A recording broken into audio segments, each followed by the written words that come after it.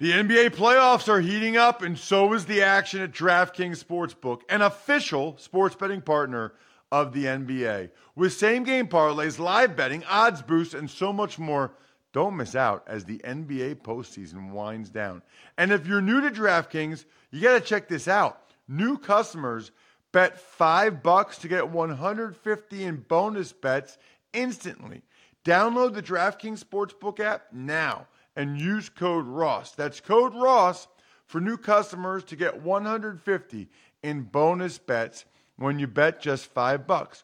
Only on DraftKings. The crown is yours. Gambling problem? Call 1-800-GAMBLER or visit www.1800gambler.net. In New York, call 877-8-HOPE-NY or text HOPE-NY 467-369. In Connecticut, help is available for problem gambling. Call 888-7-897-7777 or visit ccpg.org. Please play responsibly. On behalf of Boot Hill Casino and Resort in Kansas, 21 plus, age varies by jurisdiction, void in Ontario. Bonus bets expire 168 hours after issuance. See dkng.com/football for eligibility and deposit restrictions, terms, and responsible gaming resources. If you'd like to make your NFL games a little more interesting, you've come to the right place. It's the Even Money Podcast with Ross Tucker and Steve Fezzik. Yeah, Vegas, baby, Vegas, one last time. Although, it should be noted, we're going to have some specialty shows throughout the offseason. We know for sure that we'll have a show in a couple weeks, the week of February 20th, as well as when we're getting to the Sweet 16 time, March 27th, we will have a show that week as well. Might even be Final Four time at that point.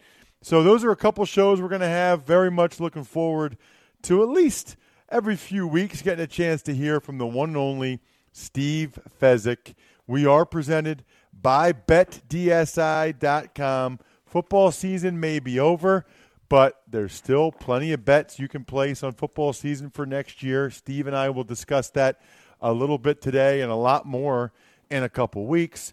Just make sure you use the code Tucker15 so that you get the free $15. Again, BetDSI.com, Tucker15. You never know how long they'll keep that offer up there, especially since Even Money is going away. So make sure you take advantage of it. At least get that free $15 in your account now at BetDSI using the code Tucker15. Most of you already know this, but Steve is the only two-time winner of the Super Bowl professional football betting, and I played in the NFL on the offensive line for a while from 2001 to 2008.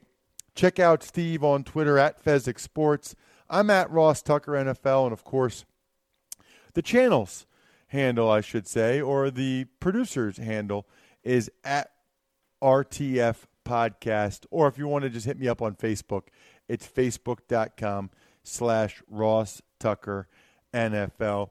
Steve, I was thinking about the betting line more during the Super Bowl than I think any game I've ever watched, because I was thinking about the fact that I was going to really finish strong. I was very excited about it. And then when the game got close, I was thinking about your overtime thing, which we had talked about. And I guess maybe, let's just go over it. For the week, the gross numbers here, we'll get into the particulars. But I was down 4 units. I had Atlanta getting the 3. Hard to believe that I ended up losing that one. And I also had the under, and it's also hard to believe I lost that one. I was down 4 units, so I finished the year up 5. So I finished the year in the black, but, man, up 13 units would have been a lot nicer than up 5.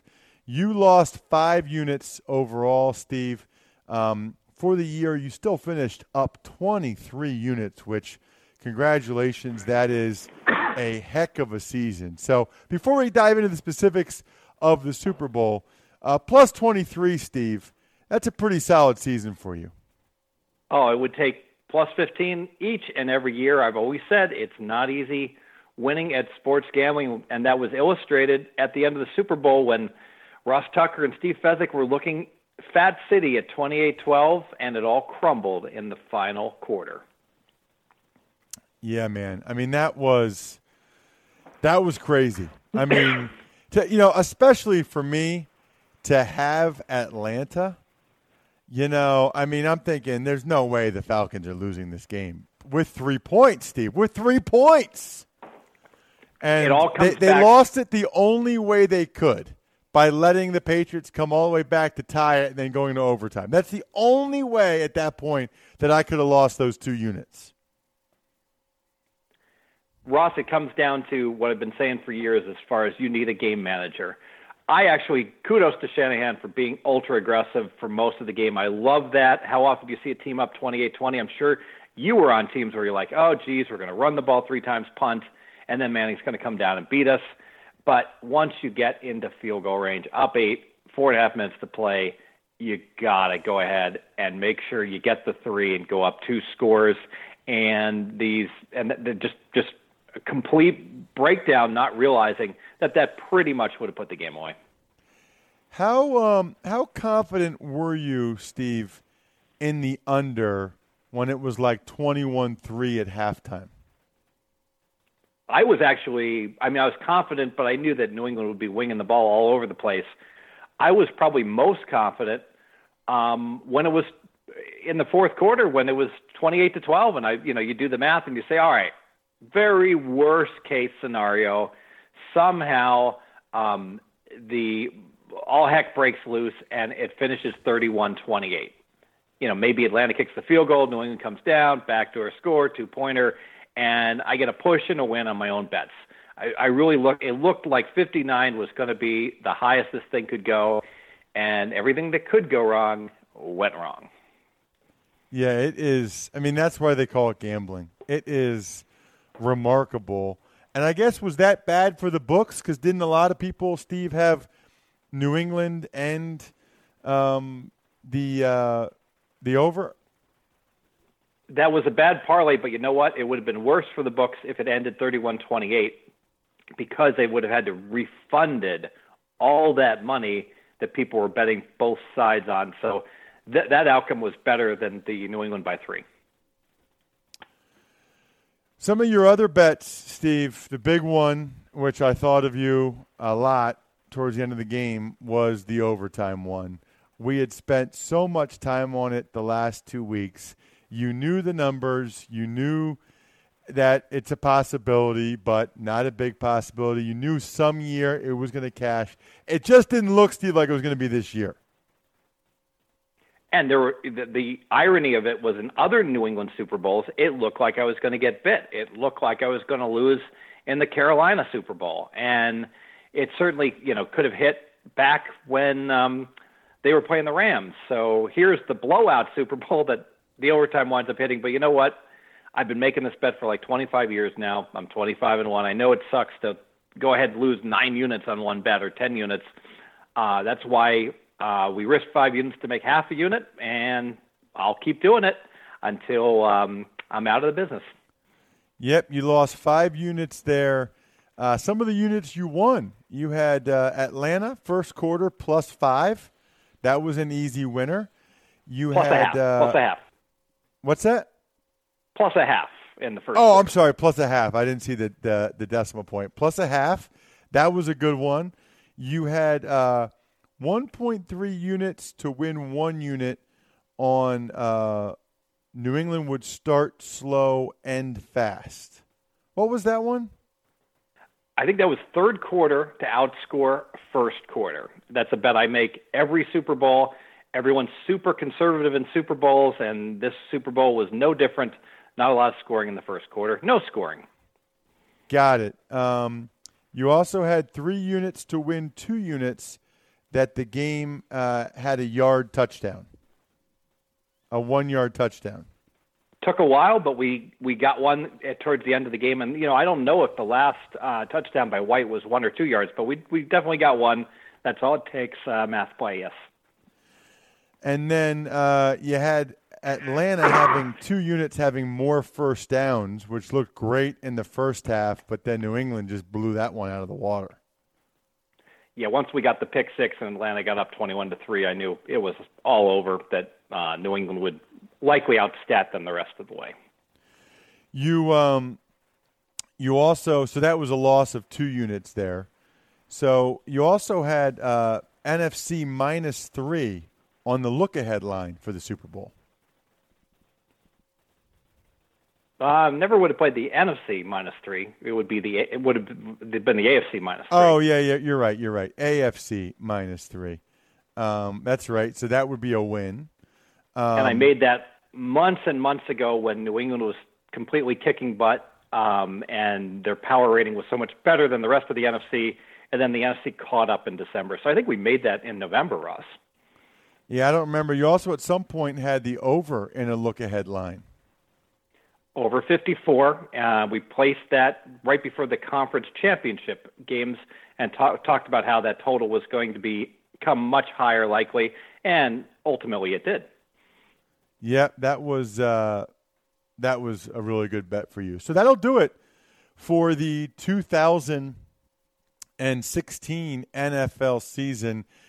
It's kind of a broad-based question, I guess, Steve, but any lessons that you learned from this year that you will take into next year? I can tell you right now, if I'm on the fence at all, I'm not betting against New England.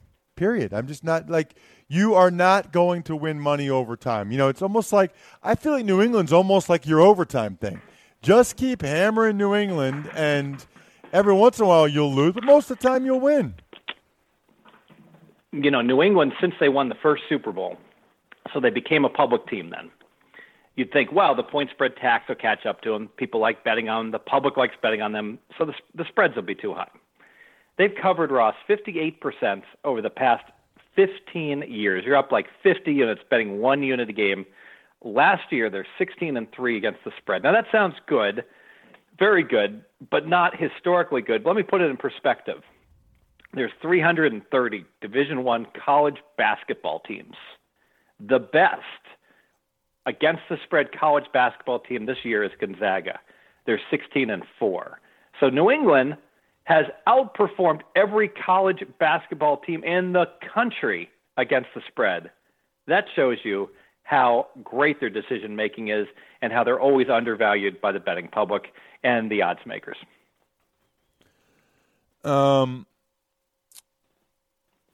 Yeah, that's interesting to know. I know I follow Penn State football, and I want to say it was like 6 or 7 straight weeks they beat the spread. At least. Like every week. You probably follow it closer than I do, Steve, but like every week. And they weren't just beating the spread. They were killing it.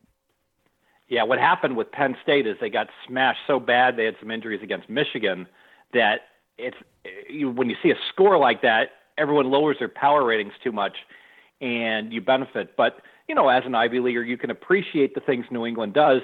Now, one person in the media mentioned this. Atlanta kicks off into the end zone. New England starts on the 25. What does New England do? Well, during the regular season, Gostkowski kicks in the end zone because you don't want your guys getting killed on special teams all year long. In the Super Bowl, how good was his directional kicking? Bring it down to the 1-yard line, and the Atlanta kick returner gets buried on the 12. 5 kick returns for Atlanta, Ross. I think they averaged 12 yards. Well, and how about New England going forward on 4th down in the third quarter, the onside kick when they did it? I even thought the play where I thought, wow, this guy really is ahead of everybody else was the fake kneel down at the end of the game because, the odds are it's not going to be a big gain, and it didn't really work per se. But he had a specific play for that specific situation, and it's like, you know what? Who knows? Maybe maybe we'll pop something here. Oh, brilliant call! And I'm sure you've been on teams that have lost in the final seconds. How often does a play like that a team just kneels? But how often when a player's just run around going out of bounds, and you can even instigate a little contact instead of going out of bounds? Try to get your face mask grabbed 15 yards. Got to run one more play. We've seen it all the time. If you're one personal foul penalty away from winning the game, and it does happen. Did you make any in-game bets, Steve? I know on the Fantasy Feast podcast, Evan Silva talked about making a few in-game bets. At halftime, he made a bet for the Patriots to come back and win. Yeah, I did play a small wager on the Patriots second half, and I pretty much do this every Super Bowl. After the first quarter, I played over 44 just because Super Bowls start so slow. typically, and I would say the number one theme, if you ask me, who do I like in next year's Super Bowl, I would come out and say, I like the second half to outscore the first half. I like the first quarter under, and live wagering, I like the game to go over after the first quarter. Those are bets that are universally good because it's such a big game. Players are so tight. They're so conservative. And heck, if the Patriots, who should be immune to all this, can't score in 6 straight Super Bowls, and now 7, think about that, Ross. The Patriots, as good as they are, they've gotten 7 quarters, bagel, donut in the first quarter. That is pretty remarkable when you think about it. And it's like they got to figure out what kind of game it's going to be. That's how they go about it. What bets have you made or are you looking at for next year, Steve? I always look to bet season win bets because the needle in the haystack bets, who's going to win the Super Bowl, I take a look, and right now New England is right about 5-1. And I think Dallas and Pittsburgh are 10-1, but I very rarely can find any value. The Packers are at 11-1. Those needle in the haystack bets are so difficult to find winners that I would much rather just focus on, is a team going to be good, or are they better than expected, or not as good as expected? I want to be able to bet on or against a team. I got to tell you, I'll throw out 2 teams that I think are fascinating handicaps. What will the season win number be on the Atlanta Falcons? They don't just have a hangover, Ross. I mean, you went out all night pounding Jack and Cokes, and you came home and your buddy said, you know what, let's do a few Jägermeisters right at the end of the evening. Hangover the next morning. And the San Diego now, Los Angeles Chargers, LA doesn't want them. You want to put a season win number on those 2 teams? Yeah, that's good stuff right there, Steve. Very, very, very interesting on both accounts. We'll dive into those a little bit more in a couple weeks, and also do a little bit of a primer before March Madness starts for those of you. A lot of people enjoy March Madness. I should mention before we let you go, Steve, that BlueApron.com, they're a sponsor. They're awesome. And they're delicious. Cashew chicken stir fry with tango mandarins, jasmine rice, roasted pork with apple, walnut, and farro salad. It's 11:35 Eastern. As soon as we're done recording, I'm going over to have another lemon caper catfish. That is delicious. The key is it's affordable. There's plenty of variety, very, very flexible. It's easy to make them. And they guarantee it. So the freshness guarantee promises that every ingredient in your delivery arrives ready to cook, or they will make it right. Check out this week's menu and get your first 3 meals free with free shipping by going to blueapron.com/even. Special code for my buddy Fez. You will love how good it feels and tastes to create incredible home-cooked meals with Blue Apron, so do not wait. Again, that's blueapron.com/even. Blue Apron is a better way to cook. We'll be cooking in a couple weeks, Steve, where we revisit maybe some lessons that I have from the NFL season, as well as look ahead to next year and March Madness, a primer for that. And then in March 27th, maybe we'll dive into where we are in college basketball at that point, as well as get your thoughts on some of the Triple Crown horse racing, which will be coming up not too soon or not too long after that. Other than that, Steve, really appreciate another terrific season. I know a lot of our listeners follow you on Twitter at Fezzik Sports. I actually had a guy come over to help with a water pressure issue I'm having. He said, yep, I got turned on to your podcast. I listened to you and Fezzik. Really enjoyed it. He was telling me his bets for the Super Bowl. It was last week. So it's cool to get a chance to actually meet people for the first time that listen to the Even Money podcast. We really appreciate your efforts. We appreciate everybody that helps out and listens throughout the year and spreads the word via social media. So I know we'll talk again in a couple weeks, Steve, but I did want to thank you for another great season. My pleasure, Ross, and you're going to get an exclusive 2 weeks from now. I am going to give you the Steve Fezzik, what I would set the opening numbers on the season win numbers for next year before any sports book in the world puts them up. Wow, I love it. That'll be great. Plus, 2 weeks gives the listeners plenty of time to send us any email questions they have. Just send any sponsor confirmation, whether it's BetDSI or Blue Apron, the email that you get after you sign up for them. Forward that to me, ross@rosstucker.com, with any questions you have for Fez. That'll be awesome. And I also want to give a shout-out one last time to Todd Bergman, who grades us all year. It is a thankless job, except for, I guess, me thanking him almost every week. Check him out on Twitter, @LBirdman.